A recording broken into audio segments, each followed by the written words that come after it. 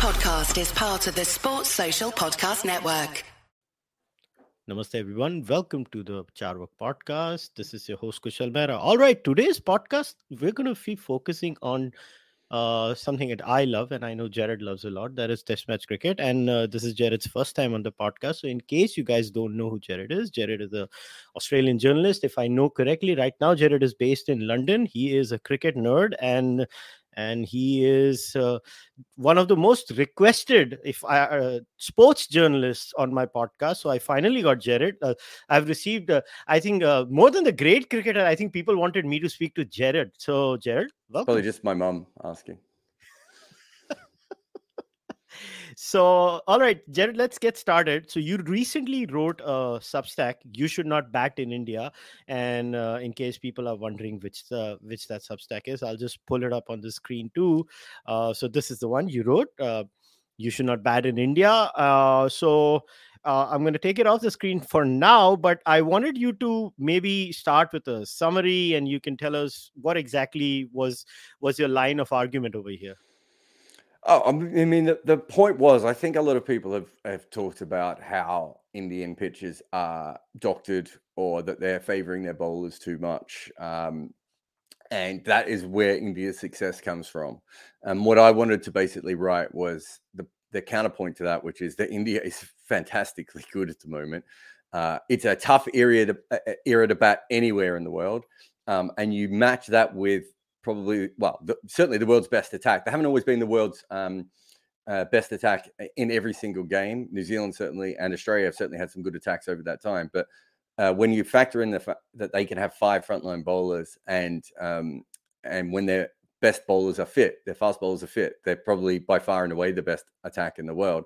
You've got this situation where you're going to India to play a reasonably good batting lineup, not as good as maybe some of the great batting lineups that India have had before, but a reasonably good batting lineup, but 5 frontline bowlers who are all fit for purpose for that location in an era when no one's making runs anywhere in the world. And a lot of little things have changed in cricket to make it a lot harder for batters over the last couple of years. So good luck going to play the best team in the world when you get to India. So something that stood out to me in your Substack, and I think you did a video on it also on your YouTube channel, but I read your Substack first. So not only are Indian bowlers the best in India, so what you showed was they are the best when they go outside India too. So they pretty much dominate everywhere in the world today. And one should not be surprised considering I know we lost 2-1 in South Africa, but I think the Indian bowlers did not do all that badly in South Africa this time, or the tour before that, where I don't know if you remember, there was a huge controversy where the South Africans were like, we need to abandon this match. This is a bad pitch. And Indians were like, no, we'll play. We don't care. We'll play. You just roll it over. We're willing to play. And that was actually, to me, for the first time, that specific moment where Indians had this image that they can't play fast bowling. And it was by and large justified, to be very honest, until the Tendulkar, the big four, Sehwag being the 5th era really came in. Gavaskar was always the exception to the norm. Gavaskar, Gundappa Vishwanath, Mohinder Amarnath, there was some here and there. There was a smattering of players. But overall, there was this image. India goes outside. They suck. They are very good at home. But then this era came in, Sachin and many others started batting. But to me, that South Africa series, not this tour, the one before that, where the home team was complaining about their own pitch and the visiting team that is known to be like, okay, they suck at batting. And they're like, no, we want to play whatever. And I think India ended up winning that match eventually on that particular pitch. I forgot the name of the ground, so I apologize to everyone for that. I don't remember the name of the ground, but to me that was a tipping point. And as a cricket fan, I was like, we're not used to this as Indian cricket fans, where our team goes and says, no, hang on, good, it's a fast bowling pitch, good, we're going to go and do our job. So where do you think this change has come from an outside perspective? Look, I could be biased because I'm an Indian cricket supporter. I say I have maybe an insider's perspective, but I would love to hear your perspective. Where do you see the change coming in? Yeah, I think, if you talk about fast bowling specifically, you've got to remember that India had one fast bowler in the first part of their cricket, which is a guy called Mohammad Nisar, who all reports say he was pretty quick. He maybe wasn't quite as quick as Larwood, but he was, in that Larwood area. And he didn't even play that many games. And we know that they then had guys like Maiden Lal who, basically club cricket pace, right? Like you wouldn't even say medium fast. They were probably medium paces. And these were the quickest bowlers in India. And the conditions didn't allow for it. They weren't traveling overseas as much in those days. So these days, fast bowling is pushed because you need it. Whereas back in those days, we weren't thinking about cricket from that sort of professional vantage point. So there's a lot of talking. I think it's in the 1950s when they go to England and they face, I think it might be Typhoon Tyson, it might be a Truman as well, different bowlers that absolutely torment them and they back away. Their top order players back away like Taylor Lendon. Well, of course they do. They hadn't seen it, right? And so it takes generations to get to that point. Kapil Dev, Javagal Srinath, those are both fast medium bowlers, right? And occasionally there was someone, the mythical Indian fast bowlers. You look like you're of an age to remember. Oh, this guy, you got to wait. This is going to be the guy, and then he comes through and he bowls at like 82 miles an hour. We're all like, what? This guy? That kept happening in Indian cricket, right? That's not the case anymore. I don't know how many of your followers will know this, but the myth of Indian cricket was always that Pakistanis bowled quick because they ate meat. And Indians couldn't bowl quick because they didn't eat meat, which is hilarious because Ishant Sharma was a vegetarian and as a teenager was bowling 90 miles an hour. And that people were still saying things like that.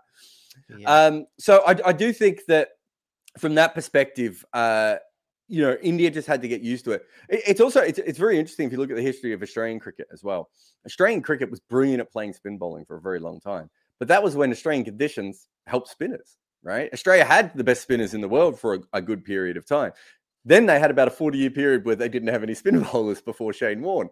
And all their players struggled against playing spin. It is a completely conditions-driven sport. I always say my favorite thing is if you watch left-arm finger spinners, watch a left-arm finger spinner from England or Zimbabwe, then watch a left-arm finger spinner from Sri Lanka or India. They're both called left-arm finger spinners, but they're two completely different genres because you cannot bowl the same way in those different conditions. And so it's taken India a long time to get to the point where they have batters who are comfortable against, fast bowling. And that previous generation that you were talking about, that, the five great players, even in that, I think it was quite well known that Ganguly didn't like fast bowling and didn't like particularly short pitch bowling, right? And even Rahul Dravid, who was a very good player at fast bowling, I had a look recently. I think he averaged 75 against spin bowling, which tells you that what his preference was for, right? He made the majority of his runs against spin. And yet he was still a great player. I think what you're seeing now is that, you look at the IPL and there is a host of bowlers bowling 85 miles an hour plus. And anywhere you go in Indian cricket now, I remember going to a net session, 7 or 8 years ago, I must have been in Kerala or someone like that. In fact, I was watching Srisanth try and make a comeback. And you just noticed that, it wasn't that different than being in a net session in Australia or New Zealand or South Africa. There was big athletic guys coming in, hitting the pitch hard. And so cricket has changed. And, India getting to that point, we know that comes from your pitches, but we also know that comes from the players being encouraged and, the Dennis Lilly Pace Factory and, the MRF sponsored and all those sorts of things. They've all had a huge impact on India changing as a cricket nation. And then on top of that, the IPL specifically, but even professionalism of cricket, even before the IPL, has meant that it's not just a game for, certain castes anymore, right? Anyone who has cricket talent now has the ability to make a profession of it. They might still have, like all class systems in the world, you're still going to have a problem, getting to the top when the other kid down the road has a professional coach when he's 12 and you're still borrowing cricket bats. But you now have the ability, which means that there's probably an influx. And the one thing I would say is if you look at any cricket culture in the world, when you have an influx of people who aren't from the elite part of society playing cricket, they generally end up being fast bowlers. And if you have a look at South African black bowlers, if you have a look at the working class bowlers from the north of England, same in Australia, the same as the street bowlers from Pakistan, they all come from impoverished backgrounds compared to the batters. The reason for that is it's generally where the better athletes are, right? And the people who will stretch their body. I remember Alex Tudor, the England fast bowler, saying to me once, we were talking about fast bowling, and he coaches a bunch of kids, and they all want to be Alex Tudor, right? They want to come in and bowl 90 miles an hour and look cool doing it. And Alex Tudor's like, great. just so you know, you're going to be in pain for the next 20 years. Every day you wake up, you're going to be in pain. Every time you bowl, you're going to be in pain.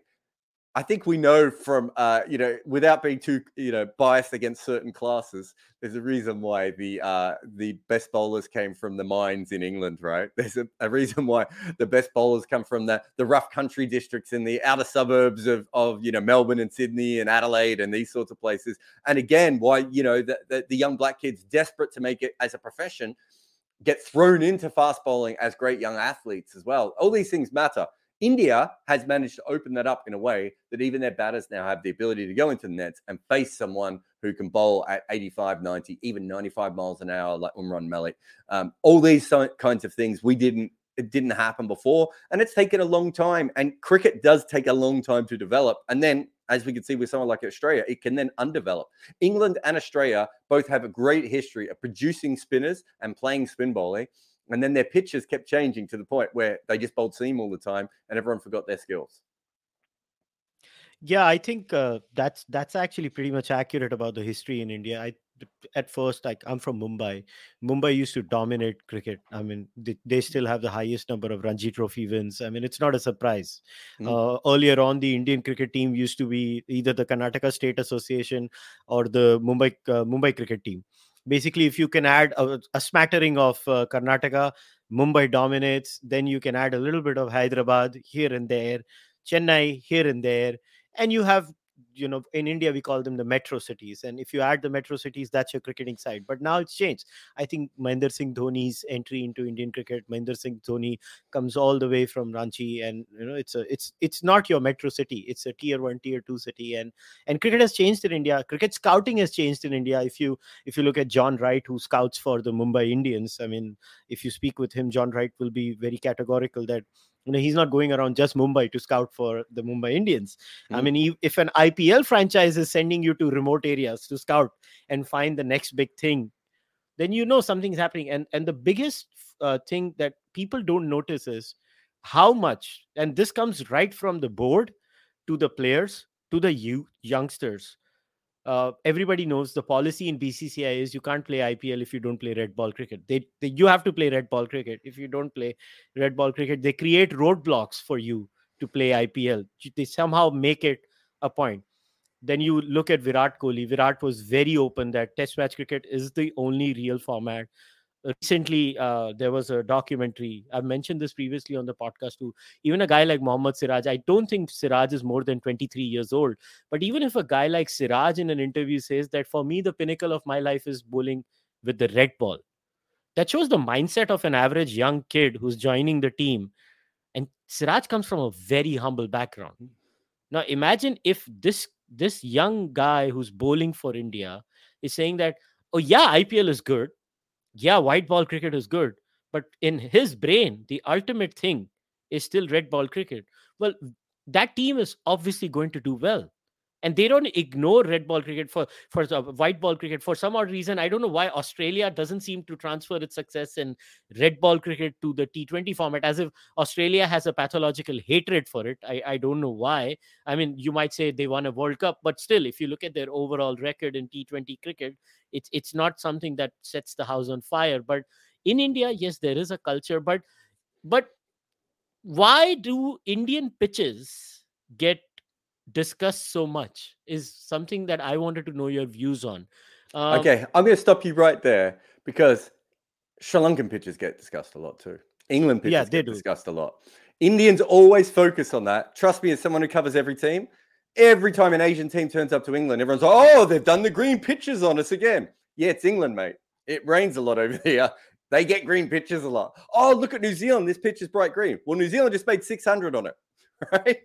It's everywhere. That's just a normal thing. So I don't think Indian pitches get any more talk than anywhere else. What I would say is that India were more successful, so the pitches get mentioned more. And the second thing I would say is that there is a difference between pitches that spin a lot and pitches that help fast bowlers. And the main difference is that generally when a pitch spins a lot from day one, it doesn't spin less on day 4 or day 5, right? whereas green tops can be completely different. A green top might assist a seam bowlers for 2 days, and then the last couple of days it completely evens out and doesn't help anyone. Doesn't even help the spinners, right? It just flat and helps batters. So there is a part of that, and the other part when it comes to Western pitches, and I suppose you're more talking New Zealand, England, and a little bit of South Africa here. Those sorts of pitches, quite often, it's not the pitch that does you in; it's the conditions in the air, right? And the fact that the ball continues to swing or seam. Swing, I should say. Seam is something different, right? Again, spinning pitches aren't like that. The ball is either spinning or it's not spinning. Right. And so because of that, they get a lot of attention. But I would say that the UAE pitches got a lot of attention. I'd say certainly that Sri Lankan pitches. Sri Lanka has the highest percentage of spin in the world. It's higher than India's. And for a little while, Zimbabwe had a higher percentage than India. It's just that they didn't play a lot of tests there and no one watches Zimbabwe, although now they've got good again. People will probably start watching them again. But for a little while, no one noticed that it was spinning in Zimbabwe. But then you have to factor in that when you go to Sri Lanka, you're going up against a pretty ordinary, bowling attack. They've got a couple of, good young bowlers coming through, and we're hopeful that they're in a bit of a renaissance for their cricket after, a bad few years, especially after Rangana Haras sort of stepped down. But they don't have a great bowling attack. And so when you go there, even if it spins sideways, if you take your Nathan Lyons or your Jack Leaches, or even Dom Best took wickets in Sri Lanka, right? Because he's going up against Sri Lankan batters, and then they don't have a great bowler.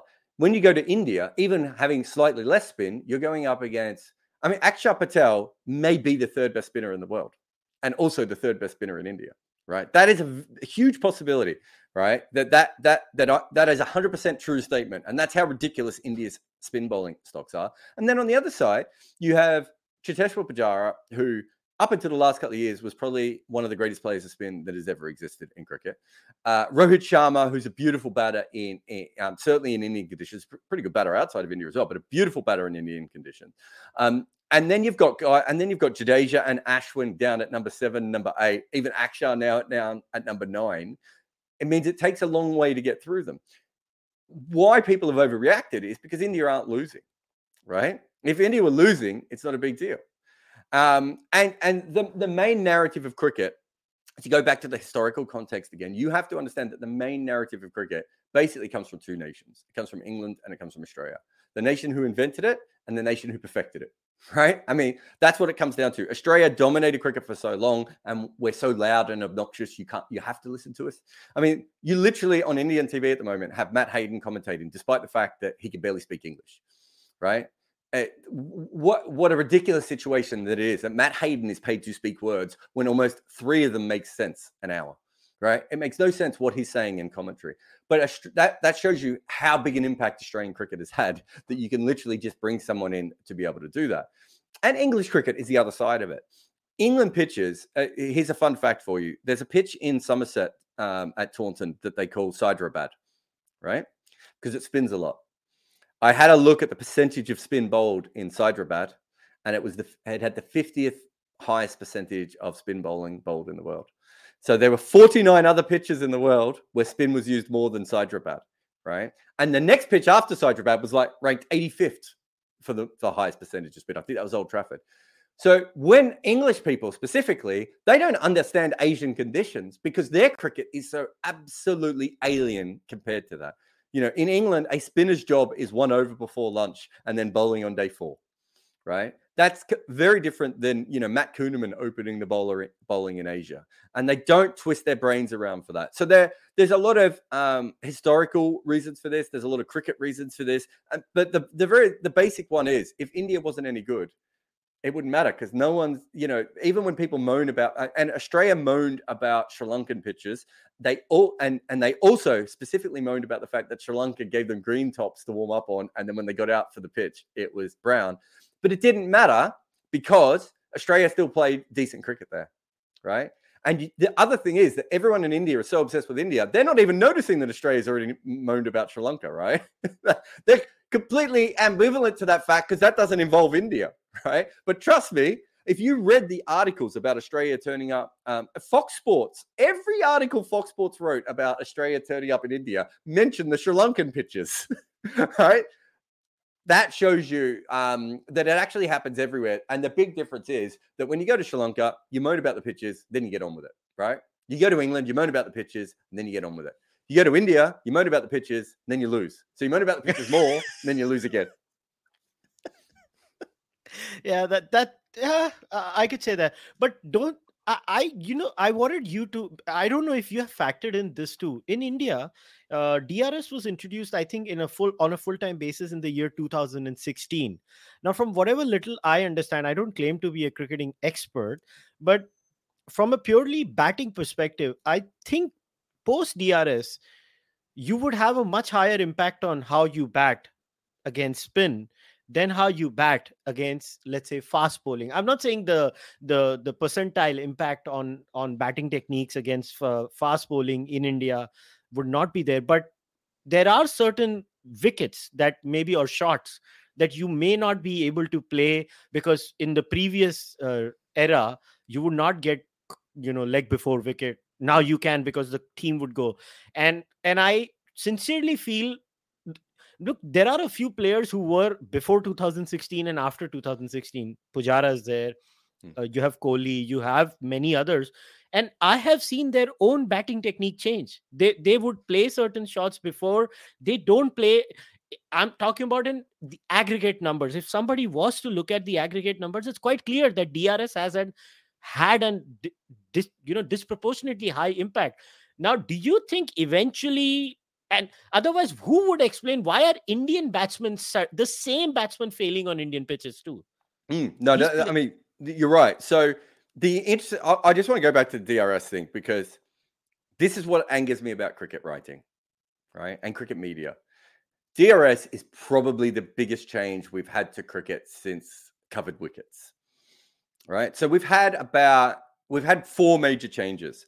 We went from underarm to overarm bowling, which, if that didn't happen, you and I wouldn't be doing this podcast, because no one would care about cricket.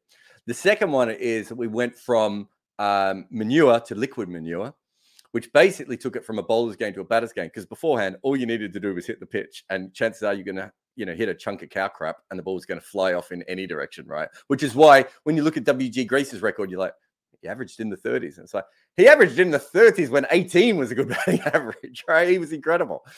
So that's the second movement. The third movement is going from uncovered to covered pitches, which actually hardened up the surfaces all around the world as much as anything. And it also took away every third or fourth test where it was almost impossible to bat, right? Suddenly, for those who don't know, an uncovered wicket, what would happen is, it wasn't that it got wet that was the problem, because you can kind of bat on a wet wicket a little bit. It's when it starts to dry, when it starts to get a little bit hard, the ball just goes vertical. And Bradman, for instance, couldn't bat on them. And there are some famous batters like Victor Trumper who actually were masters of them, but most people were sensible and couldn't play on them, especially pre-helmet. So covered wickets coming in makes a big change. But I would say that DRS had a bigger change than covered wickets.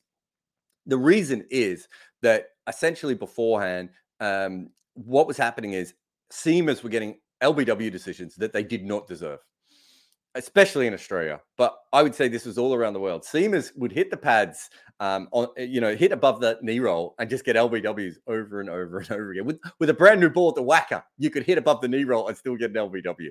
There are some hilarious LBW. I remember, I would say that Australian umpires were biased against the opposition. But I remember Ricky Ponting, I think he made 96 against Sri Lanka, was hit on the top of the knee roll at the whacker and was giving out LBW. The ball was probably going 2 foot over the stumps, right? In fact, if you want the best one to have a look at, if you're a real cricket nerd, is to go back and have a look at clips of Bruce Reid bowling. Bruce Reid was our first tall, he was sort of Wasim Akram before Wasim Akram, a tall left arm bowler. Marco Jansen before there was a Marco Jansen. But geez, when you have a look at his LBs, I would say 70% of them pitched outside leg stump, and the other 30% were going over the top. Unplayable though he was. What DRS does is, and the other side of it was spinners. All you had to do to Murali, Warne, or Kumble was get 2.5 foot down the wicket, and the umpire said not out every time, right? Which tells you how brilliant those bowlers were to be able to still take wickets. And also it explains why some of the old spinners had such good economy rates, because no one was ever playing a shot to them because they were just coming down the wicket with their pads. But when you get to DRS, a bunch of different things happen. The 2016 thing you talk about is really interesting. But I will say this, you see the difference from 2003 onwards. right? Because the umpires start to self-correct. Because an umpire is umpiring a game and they come off and they see the highlights and they're like, oh, I got that wrong. The first thing we learn about really is the tram lines, right? Beforehand, everything was going. And if it didn't hit you in front of off stump, it was missing leg. Every umpire sliding down. Every ball was sliding down, right? That's the first thing that was corrected by the umpires. The second thing that was corrected was seam bowlers getting LBWs when people would leave the ball with their pads. You would literally hear umpires say things like, should have used a bat. It was a judgment call. It was like they were judging the batter for not playing a shot. And most of those balls were not hitting the stumps. They weren't even going close to the stumps, as we now know. It's very rare that a batter goes out leaving the ball and are hitting their pads anymore, right? And the reason for that is umpires don't give them anymore because that was the biggest mistake they made in the first Hawkeye era. And the third thing is that we start seeing that Shane Warne and Murali and Kumble do not bounce the ball above the stumps very often. And if it hits you below the knee roll, even if you're a long way forward, chances are that ball is going to be hitting the stumps. So the self-correction starts there. And I think one of them, if you're talking about seam bowlers, I'd say one of the more interesting batters is Shane Watson. He has a technique that is perfect for pre-DRS batting. And unfortunately for him, halfway through his career, cricket changes.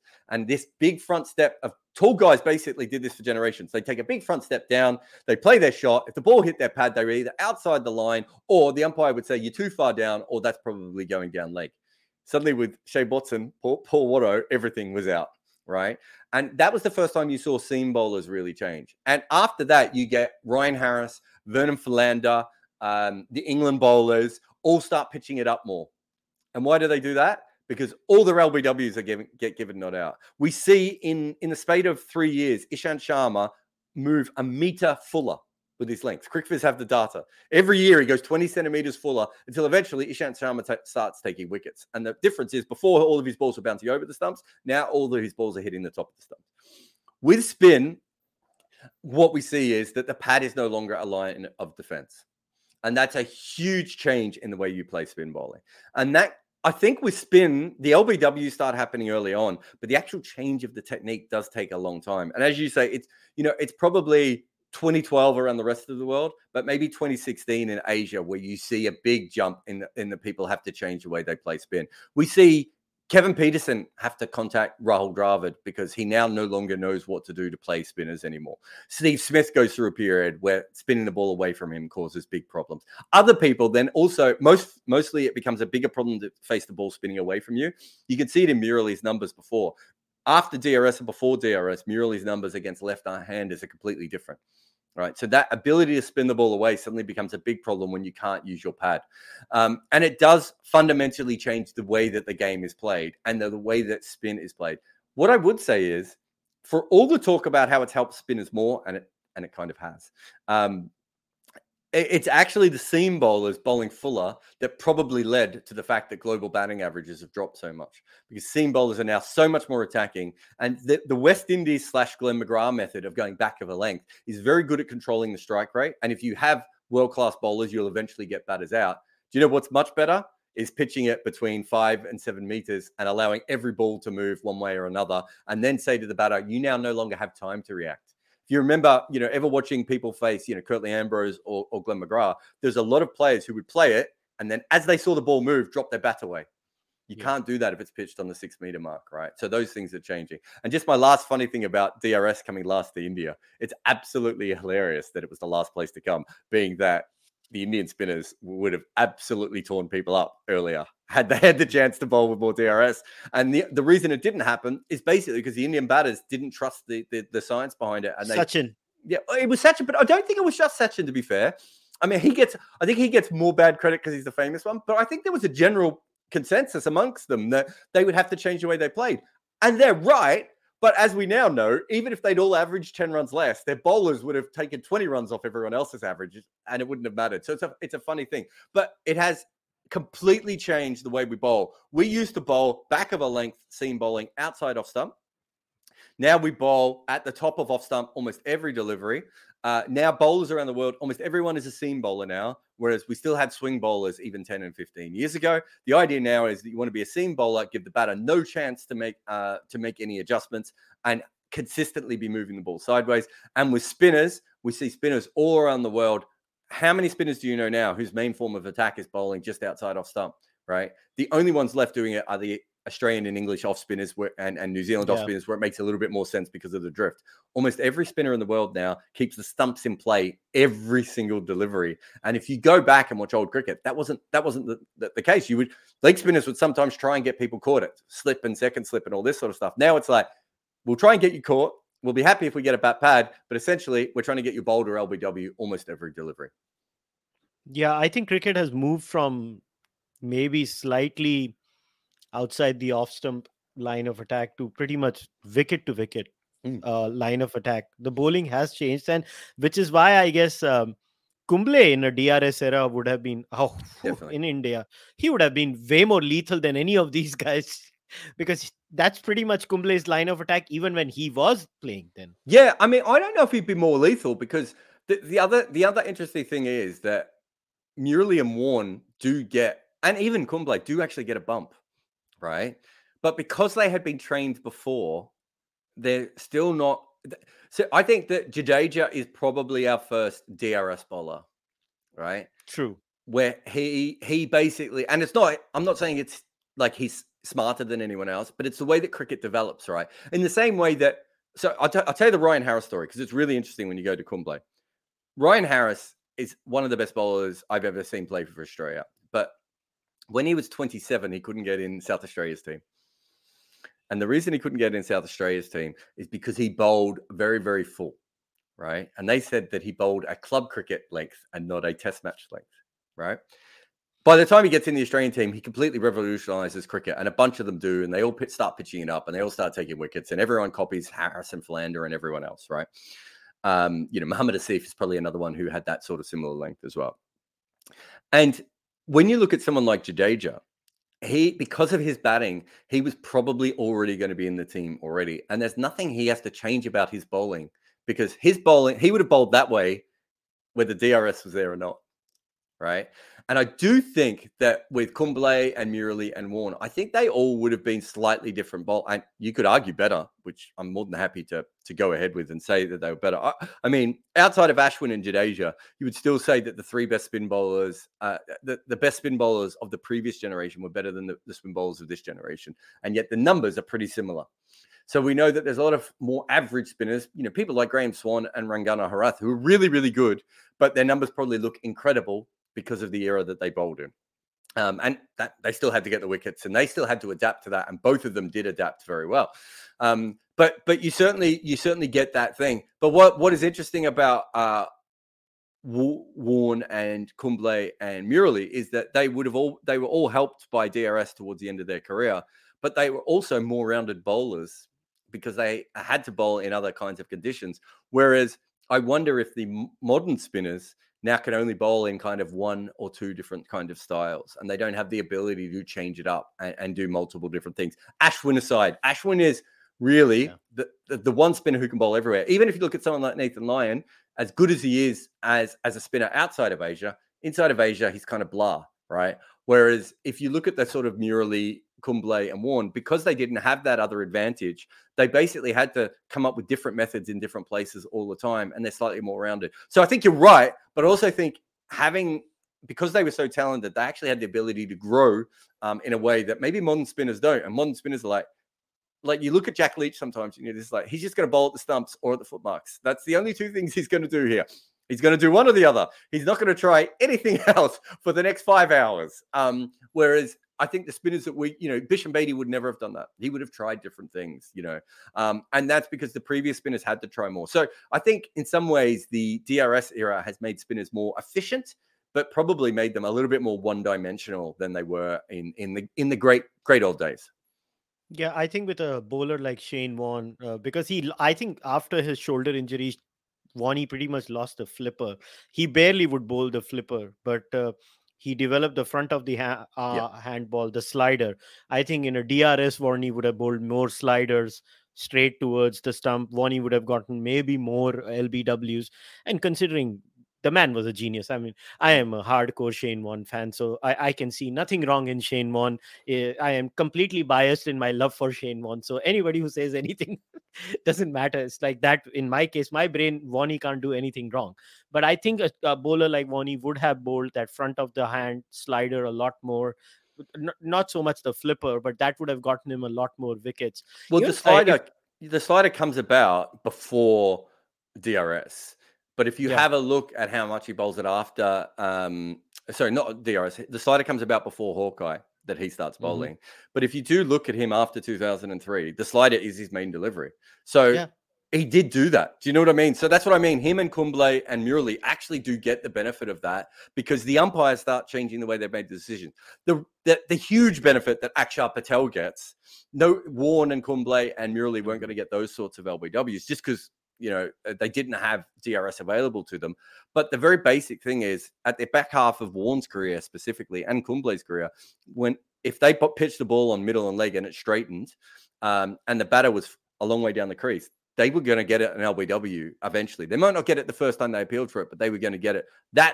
So they did get that thing. And that shows you just how much. And if you played club cricket over the years, you realize that LBWs are different in club cricket. Right. The line that people bowl in club cricket. When I grew up, everyone bowled a mile outside off stump, mostly outswingers, just outswinger, outside off stump. You play club cricket now, almost every ball is angled in at the stumps. Right. And so it has changed. And we don't have any DRS in club cricket. Right. Oh, that's interesting. It's changed everywhere because umpires in club cricket now understand what is hitting the stumps and what is not hitting the stumps because they have been trained by years and years of watching Hawkeye. So that's what I'm saying is with Murali and Kumble and Warne is they don't get the addition of DRS, but they automatically, if you look at the start of his career, anytime someone came down the wicket to Warne and he hit their pad, it was automatically not out. By the end of his career, he's getting LBWs to the exact same deliveries. So the change in cricket comes from the technology more than the actual DRS itself. By the way, just to let you know, I think this year's Ranji Trophy final, the BCCI and the Indian Cricket Association, they decided to use the DRS for the finals in the Ranji Trophy. Yeah, in the well, Indian I think domestic. Not only that, they're thinking of using it for all games. And the thing is, the actual DRS. This is a bit of a weird point, but the actual DRS doesn't matter, right? Because as I said, umpires are already moving on. You'll get fewer mistakes, and that's great. And I think professional athletes should get access to it. But if Indian cricket does that, the big advantage will be that they will have ball tracking on every single bowler in their database, and they'll have access to all the batters facing all those bowling, which will mean that we will finally know who the best cricketers are against high pace and who the best cricketers are when the ball is spinning and who the best cricketers are when the ball is keeping low and what this bowler does that doesn't look particularly good but is particularly good. So from that perspective, it's a huge advantage going ahead. If they do that, and they will couch it in terms of, we want better decisions in Ranji Trophy. No one cares if you get better decisions in Ranji Trophy. It's just they don't.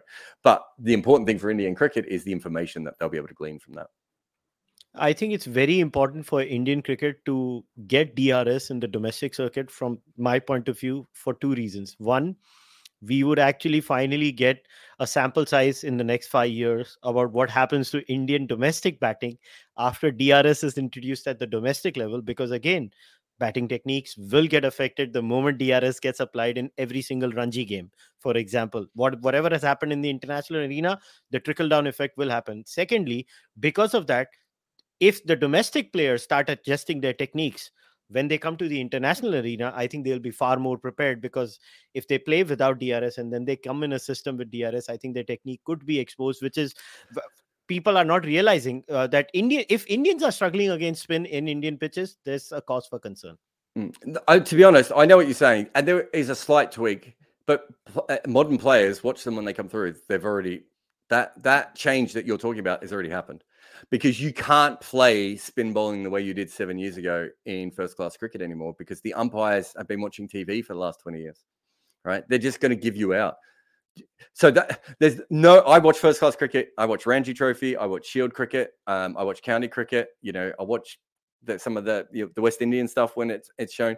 No one plays like they did 10 years ago. It doesn't matter if you have DRS or not because if you take a big forward step and you get hit on the pad from a spinner now, an umpire doesn't need DRS to give you out. They just know that ball is not going to bounce over the stumps and they're willing to take that risk. And most of the umpires have self-corrected. already. And so the players, once the umpires self-correct, the players self-correct. Plus the other thing we were talking about before, the lengths and the lines have all changed. So even that style of playing before. But I mean, there's advantages to having DRS, I think, because there are probably I having talked to players who've played in DRS and out of DRS, it does actually help you as a batter and a bowler sort of focus exactly what you should be doing more correctly. So from that perspective, I don't think there's any particular problem with it on that sense. So there's only advantages for bringing it in would be my basic point. But the more information that you learn about your players, the better. Yeah. Now I wanted to ask you this question. Okay, I get the lengths have increased, but when we look at the numbers, the drop in batting averages, I'm just talking about batting averages in their own country. It doesn't matter if their own batsmen are batting or the other country's batsmen are batting. When you have drops like 5 and 6, that's an insane drop in the last 5 to 7 years. And fast bowling averages, I was reading an article on ESPN Cricinfo. I think the year was 2021, and I do want to name the author. I've completely blanked out with the name of the author here, but the fast bowling averages have improved by 2.5, 3 in some. Yeah, I think it was Himanish Ganju who had written that article in 2021 in Cricinfo about what has happened to test match batting, and I was just blown away with fast bowling averages now. So I was just thinking out loud, how do we compare bowlers then, era by era? Like, are these guys better? No. And I'll tell you why we know they're not better. It's because we have Suranga Lakmal and Nishant Sharma, right? So we can literally see their careers change. Suranga Lakmal was probably on his way to being the worst seamer in the history of Test cricket. Right? I mean, I love him. And he's a skillful bowler, but he could never take any wickets, right? And then suddenly, in 2017, he starts taking wickets out of his ass. And then for the rest of his career, he takes wickets. So it's not an accident that these things happen, right? And so, yes, we had a good crop of bowlers, but the generation before that still had Jimmy Anderson, still had Dale Steyn, still had Mitchell Johnson. You know, there weren't bad bowlers beforehand. Tim Southey's another one. Tim Southey's record gets a lot better. Jimmy Anderson's record gets a lot better. So when you see all these different bowlers around the world get better at the same time, it's not the bowlers, is it? It has to be something to do with the conditions. And my first thought was that a bunch of ICC CEOs, a bunch of cricket CEOs who got together at the ICC and said, this is a bit boring. And it had been boring for 15 years, right? The pitches had got terrible. Some of the years, the batting averages in those years are obscene, right? And if you have a look at the players with the best batting average in the history of the game, have a look how many of them started their career around the year 2000 and finished their career by the year 2015, right? Because they basically batted in the happy times. And a similar thing happens between 1925 and 1940, right? Which is a very similar kind of era where you're just like, oh, Bradman averaged 100. Yeah, but Headley also averaged over 60, and there's Sutcliffe averaged over 60. There's a couple of guys in high 50s. And then you have a look at this era, and you had, Steve Smith, Sangakkara, Callis, all these Ponting, all these guys with obscenely high averages for long periods of time. What I thought had happened is that everyone had got sick of this. They'd all got in a meeting together and done this. And I'd heard rumors that this had happened. So I start to ask around, and a friend of mine who works for the ICC says, Jared, we can't even get them to agree on anything. Do you really think they all got together and decided to make their pitches more friendly when they can't even, half the groundsmen won't even talk to them? And I was like, that's a fair point. Okay, so it's not pitches, right? Then there was obviously around 2014 to 2017, we started hearing about this wobble ball, right? So Muhammad Asif, and now looks like Stuart Clark was bowling it as well. Jimmy Anderson sees both of them bowling it. He works out how to do it. Because of the way the English cricket works, and we have so many close-ups of Jimmy Anderson bowling, two things happen. County cricketers start to pick it up, but also the ECB start hosting events where they teach their bowlers. The women players, I think it was 2014 or 2015, the women players are all brought in. And Catherine Brunt and Kate Cross are shown how to bowl a wobble ball, right? That then starts to filter out, and smart bowlers from around the world start picking up this delivery. Now, what the wobble ball does is it seems a little bit more than a normal delivery, and it seams in a way that doesn't give you any hints that it's about to do anything. And it can also seam in both directions. And something to do with the rotation that you put on the delivery means that when it pings, it seems to go a little bit more violently. A normal seam up delivery doesn't seem to do as much as a wobble ball. The other thing that happens in 2019 is that Kookaburra fixed the ball. So after years of us all moaning about Kookaburra ball, so this is an old Kookaburra ball that I have here. And essentially they fix the seam. They make it stronger. They make it a little bit more pronounced. And they put plastic underneath it so it stays stronger for longer. Basically, to imitate the Duke's ball, which everyone had agreed at that stage was the best ball in the world, but was only being used by England and West Indies. You've now got a bunch of guys who have worked out that they can bowl a delivery that basically keeps the seam in play longer. And at the exact same time, the manufacturer of cricketing balls, without telling anyone, has completely changed their product and fixed the seam for the first time ever. And Kookaburra seams used to be rubbish, right? All this information is out there. Suddenly everyone in the world, and we've already talked about the other part of this, which is that bowlers started bowling fuller, and they also start bringing the stumps in more. So traditionally what you would do is you would bowl as close to the umpire as possible. You would pitch your ball just on or outside off stump. You would bowl out swing, and you would swing it away. Go have a look at Kapil Dev clips, Richard Hadley clips. They did that all day, right? Now, bowlers bowl wider on the crease. Have a look at Mohammad Siraj. He comes wide on the crease. Every ball he bowls is angling in at the stumps, and he's trying to hit the top of off bail. If that ball hits the wobble seam and it comes back, it takes your leg stump out, and you're a big chance of being LBW. If it straightens even slightly, you lose your off stump. And if it goes away, there's also a chance of getting an edge behind. So you are keeping LBW bowled, caught behind, and caught in slips in play every single delivery in a way that we never were in previous cricket. We were either bowling too short or too wide beforehand. And the other thing is that swing bowling is still a great skill to have. And I think especially in T20 cricket, you're going to see anyone who can swing the ball both directions on purpose in T20 cricket will have a very good career. But in Test cricket, the problem with swing bowling has always been the same. A, we can't keep it going for as long as we would like to. And we can't tell you why some days it does it and some days it doesn't. And then the most important thing is that if you're a top level batter, the ball starts to swing almost immediately out of the hand. You can see it start to fade away. And it may not go that much until late, but it usually swings before it bounces. The wobble ball doesn't move until after it bounces. And there is no sign that you can read that is telling you if it's going to go right, it's going to go straight, or it's going to go left, right? That is a huge advantage. And it seems to be that for whatever reason, the wobble ball has lasted longer. So what you would do beforehand is you'd bowl seam bowling and swing bowling up front. You'd then purposely rough the ball up so that you could try and get reverse. Now, teams try and keep that ball as nice as possible for as long as possible. And that stronger seam of the Kookaburra helps so much that you get more lateral movement. And now that you're attacking the stumps every ball and the outside edge every ball, not just one or the other, it means that you're keeping yourself in the game in a huge way. And we've seen the drop. Now, you talk about the DRS changing batters' techniques. Well, that's what we're already starting to see with wobble ball. So you're seeing England coming down the crease and trying to make sure that they can get to the ball at a fuller length. You're seeing other players. You see a lot of players now drive really straight to mid-on, because when the wobble ball first came about, because the batter would see the ball being angled into them and they'd flick across the line, because that's what they've been doing their whole life. Well, you can't flick across the line to the wobble ball, because either you're going to lose your off stump if it moves away, or it's going to be LBW every time you miss it. So what they've started doing is hitting a lot straighter.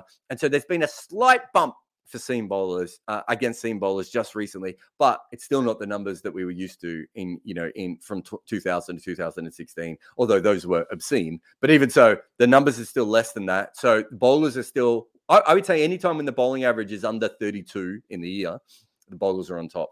And I think last year it was certainly still under 32. I think it was back to about 30 last year, but it had been down in the it had been in the 20s, high 20s. Like, I mean, as you said, runs just disappeared. It was incredible some of those years. I think it was 2018 or 2019. Literally, people were just getting dismissed every time they walked to the crease. And everyone was going, modern batting's disappeared. I was just like, well, these things don't happen by accident. Yeah, and honestly, I do think this experiment that England is carrying on, because that was going to be my last segment with you, and I had thought of it, that the bowlers adjusted to batting realities and the bowlers came up with new tricks. I mean, this is how evolution works, right? Exactly. You look at your environment, and evolution happens at a gradual pace. It's always gradualism. There is no, and one fine day it's just at you on your face, and then you have this last 5-year record that, oh my god, batters just don't bat like that. Well, the bowlers have become better now. Do you think in the next decade we will see a comeback? The batters will be back with a vengeance. Like you said, baseball could be one of those things. They'll start playing reverse paddles. Like Joe Root was the same Joe Root. I'm like, what happened to Joe Root? He's playing reverse paddles in the test match in New Zealand. He doesn't care. And this was the same Joe Root making a magnificent double 100 in the test match in India. He was just playing straight. Everything was straight, and it doesn't matter. And then suddenly things have changed. So do you see maybe the next 10 to 15 years, we will see the batters back with a vengeance? They'll adjust to this new technique. Because Rohit Sharma has shown now that even when pitches turn, you can score hundreds. And I think Rohit Sharma has pretty much set the copybook for how to bat in India on these pitches. Yeah, I mean, there's no real time in history since the pitches got good. So since about 1900, there's really been no time in cricket history when the bowlers have been this dominant for this long, right? You get little dip years, and the 1950s is an interesting one because no one ever scored in the 1950s. Like literally, when I say no one scored, like the runs per over almost was zero. And so we don't know if the bowlers were on top or if batters just all stopped scoring at the same time because they were trying to defend too much. It's a really interesting period to have a look at. But generally what happens is you get a couple of years. I think there was a real dip around late 70s to early 80s, which we know is the emergence of the West Indies, people bowling back of length and short pitch bowling, more reverse swing coming through in Pakistan. And also some of the best cricketers in the world were not available because of Packer. So maybe the standard had dropped. We know that, again, the average drops in the 90s where new ball bowling was probably at its absolute best. And then you do have, 3 world-class spinners bouncing around as well. So that does feel like another bowling era. But this is a much tougher bowling era than that was. So if you're an old person thinking that it was tough then, it's been tougher to score runs this era. I would assume there is, and it looks like the trend is going back in favor of batters. I don't know what baseball does to that, right? Because the thing with baseball is it's a bit like the West Indies and Australia. So when the West Indies come along, people start spinners disappear in the 80s, right? So even everywhere outside of Pakistan and India basically give up on spin, and Sri Lanka are just making their way in. But the other countries, all the other Western countries are like, oh, spin's out. Now we just need pace bowlers, right? And no one else becomes West Indies because what the West Indies had was 8, 9, 10 world-class quality seam bowlers available who could bowl genuinely fast. No one else had that. You look at Australia in the 95 to 2008 or whenever their era sort of ends. You've got 2 great bowlers who are the best attacking bowlers in the world and the best defensive bowlers in the world at one time.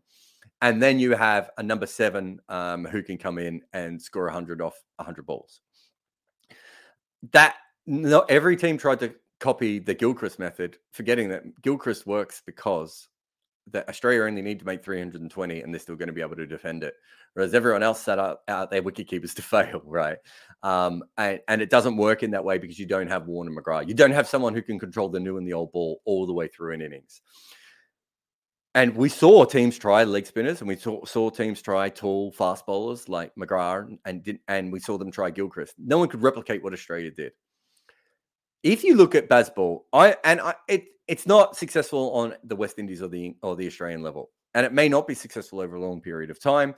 I think a lot of things have gone in favor of them over the last 10 tests. Plus, Brendan McCullum's making them all feel great. What happens when they lose 3 tests in a row and everyone's out playing those sorts of shots that you talked about with Joe Root, right? Things change pretty quickly when that happens.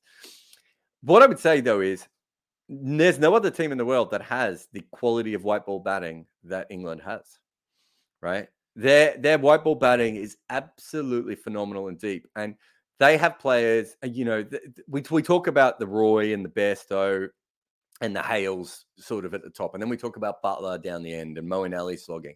We forget that they also have Dawid Malan, Joe Root, and Owen Morgan, who have the ability to score big runs at a runner ball, right?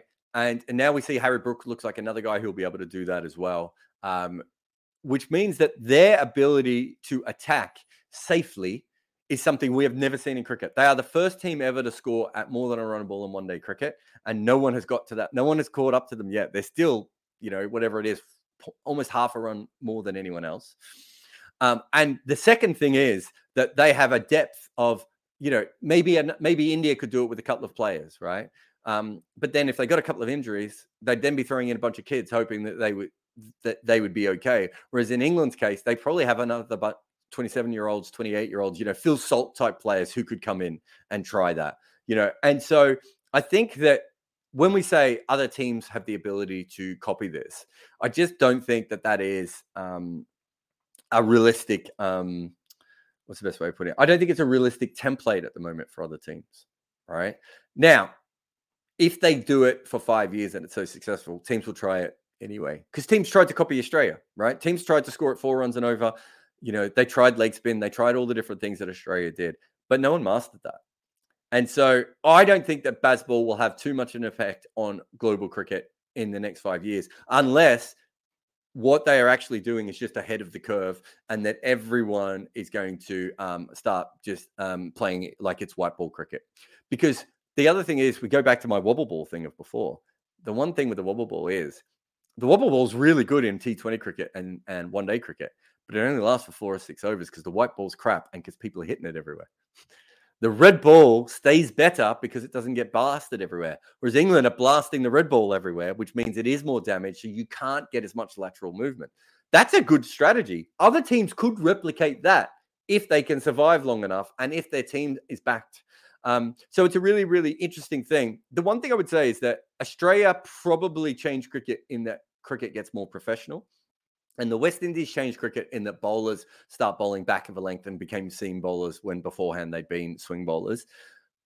So even when you can't replicate what those other teams do, they generally still change things. You watch, Golden State Warriors or Houston Rockets in the NBA, right? Houston Rockets had as much of an impact on basketball as Golden State did. But Golden State winning it was really the thing that changed everyone to think that the three-pointer was worth backing. Before then, until Golden State won, everyone went, why are they doing three-pointers? And it's a bit the same with England. Even when they won those first couple of tests, everyone's like, what are they doing? This isn't going to last. If they can make it last for a long period of time, I think it will have an impact on cricket. But what that will be, I don't know. But the other side of what you're saying is, what if everyone copies it, but without the same players that England have? We could have another drop in averages because you've got a lot of guys who will come out. People will be picking T20 players left, right, and center going, just go out there and, bash them like you do in T20 cricket. And they'll just all get bowled for nothing, right? Because they don't have, and I think the main skill that the England players have is the ability to score consistently and fast, but by taking educated risks based on what the kind of bowler, the kind of field, what the pitch condition is doing. They're very, very clever. They're not going out there and slogging. And that's why they are the first team to score it over a runner ball for an entire one-dayer. Sri Lanka tried to slog at the start, right? And then they would pull it back and they would bat a little bit defensively and then slog again at the end. England is not doing that. England's method is a lot more methodical. But in order to do that, you need world-class players who are already the best players in the world in white ball cricket. I'm not sure there are that many other teams that can do it. India could probably do it, but the first time India gets bowled out for 50 playing attacking, I already know what social media is going to do to those players, and so they may never do it. I mean, Indian white ball players can't even attack. They're not allowed to attack in World Cups. How on earth would they allow their test players to do it? So India's the only other country that at the moment has the batting talent to be able to do that. So even New Zealand, who were the best batting team in the world, like if you look at who their batters were, Williamson, Watling, Ross Taylor, they're not going to play baseball. Tom Latham's not going to play baseball. He's just going to block. That's what he does. That's what he was born to do. And even if you look at their modern players, only really Daryl Mitchell is probably the only guy on that side who can be a little bit more attacking. And if you have a look at him, He hasn't got the strike rate of some of the England players, but he does come down the wicket when he's playing in test matches. That's a new thing. That was when we grew up, no one was doing that, you know. And the other thing he does is he's willing to go down the ground in the air off seam bowlers. Again, you had the odd player who would do that occasionally. You know, Chris Srikanth would do it. You know, Keith Stackpole, obviously, Vrunda Sehwag. But now you're watching it. If Daryl Mitchell can do that, we might see more players take some of their white ball skills into red ball cricket. But I'm not sure we will see another Bazball team just because the Bazball team is so unique in itself. Yeah, it could be. It could be the aberration, but the way in which international cricket players are struggling to make runs, I think we will have to see some innovations very soon. Otherwise, it's not going to end well for most teams. And I see it around the corner. I don't know why people are negative about it. I think in the next 3 to 4 years, the coaches are going to figure something out. They're going to drill these things in the nets, and maybe some of these shots will be first experimented at the domestic level, and then maybe they will get there. But you say negative about it. I would say the last 6 years of Test cricket have been the most entertaining in my lifetime. Oh, yeah, I agree. I love it. I'd say mid-90s was really great as well. But 2000 to 2015, you had no idea if the pitch was going to even help the bowlers, right? So many of those games were just really grinding games. And we saw some great cricket and obviously some great batting and some brilliant bowling performances. And, you know, it makes Dale Steyn look even better. Imagine what Dale Steyn... You talked about what Kumble and Warner Murali would do in modern cricket. What would Dale Steyn have done? Because he bowled fuller. Right, he would have got even more. This, you know, the wobble ball. If he would have bowled the wobble ball, I'm not sure how you play him. You know, at his pace, moving the ball both directions. So, I honestly, you know, I think there was some great cricket played before, but this is a much better generation. And if this generation then goes into Bazball, right, and we have players innovating and trying new things, the next generation will be really interesting as well. So, I think it's a great, fascinating time for Test cricket, and it needs it because, you know, it was dull and T20 cricket did overlook it. I think if you're a T20 fan now and you like cricket, it'd be hard not to be entertained by some of the Test matches we've seen of recent times. It'd be hard not to be entertained by the way that, you know, India are playing their cricket, and by the way that Australia have been playing their cricket up until this series, and the way that England have been playing their cricket, right? The West Indies taking loads of wickets, South Africa going in with 5 bowlers and no batters in their entire lineup, right? There's some really funky ideas that teams have been going with, and I think that's great, and I think we'll only see more of it. I think Bazball's real impact will be that teams will free themselves up of what they think Test cricket is. Right. And that goes back to Golden State Warriors and, you know, goes back to, you know, different football styles we've seen in football before. You know, that the Netherlands never won with total football, but they probably changed the way that people thought about football. Right. And Bazball has a chance to be able to do that because it's a free format of cricket. That's the great thing about that style. It's not that they're attacking. It's that they're like, what works for us? Let's do that. And if that's the case, suddenly look around the world, you know, we might see funky lineups where teams go into Test matches with like 8 batters and 4 of their batters might be part-time bowlers, but they all use them in different parts of the games. And all the old split wicket keeper thing of we've got 2 wicket keepers in our side. This guy's going to keep in the first innings when the seam bowlers are around, and this guy's going to keep at the end when the spin bowlers are around. All those sorts of things.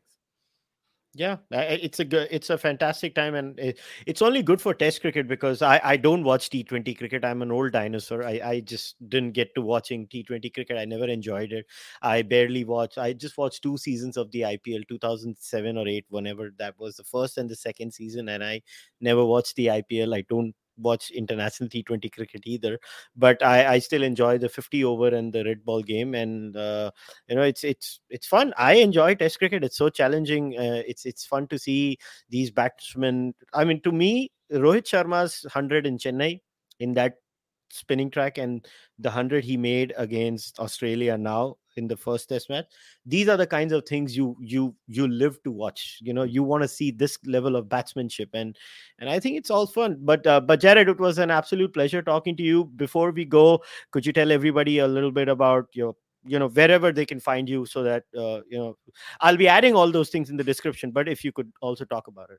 If you add all of my links and where you can find me, you'll be there forever. But look, I'm basically wherever you find social media. If you search Jarrod Kimber, you should be able to find me there fairly easy. I've got my own YouTube channel, which is, again, under my own name. I do a bunch of podcasts as well, Red Inca podcast and the Double Century podcast, which is about the history of cricket. So if you like some of this chat, that's the sort of stuff that we cover quite a bit over at Double Century, plus some of the more romantic sides of cricket. We just did the people who bought cricket was our last season, about everyone from Lalit Modi down to Charles Lennox, the man who basically invented county cricket because he wanted Sussex players to win games of cricket for him. I can find everywhere, and you show my Substack at the start. So if you like writing, go over to my Substack, and if you like YouTube, go to my YouTube page. And follow me on social media. I'm constantly everywhere.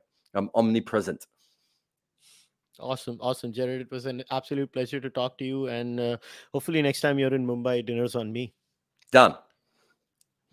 All right, guys, we'll wrap today's discussion up. Like I said, in the description of the podcast, I'll leave Jarrod's Twitter handle and the Substack and the YouTube. Go and follow. By the way, I'm a Patreon supporter of Jarrod, so if you want, you can also support him on Patreon. And as far as I'm concerned, you know the drill. Subscribe to the channel, like the video. You can also become a supporter of the Charbak podcast on Patreon, YouTube, wherever you guys go. I'll see you guys next time. Until then, namaste, take care, bye.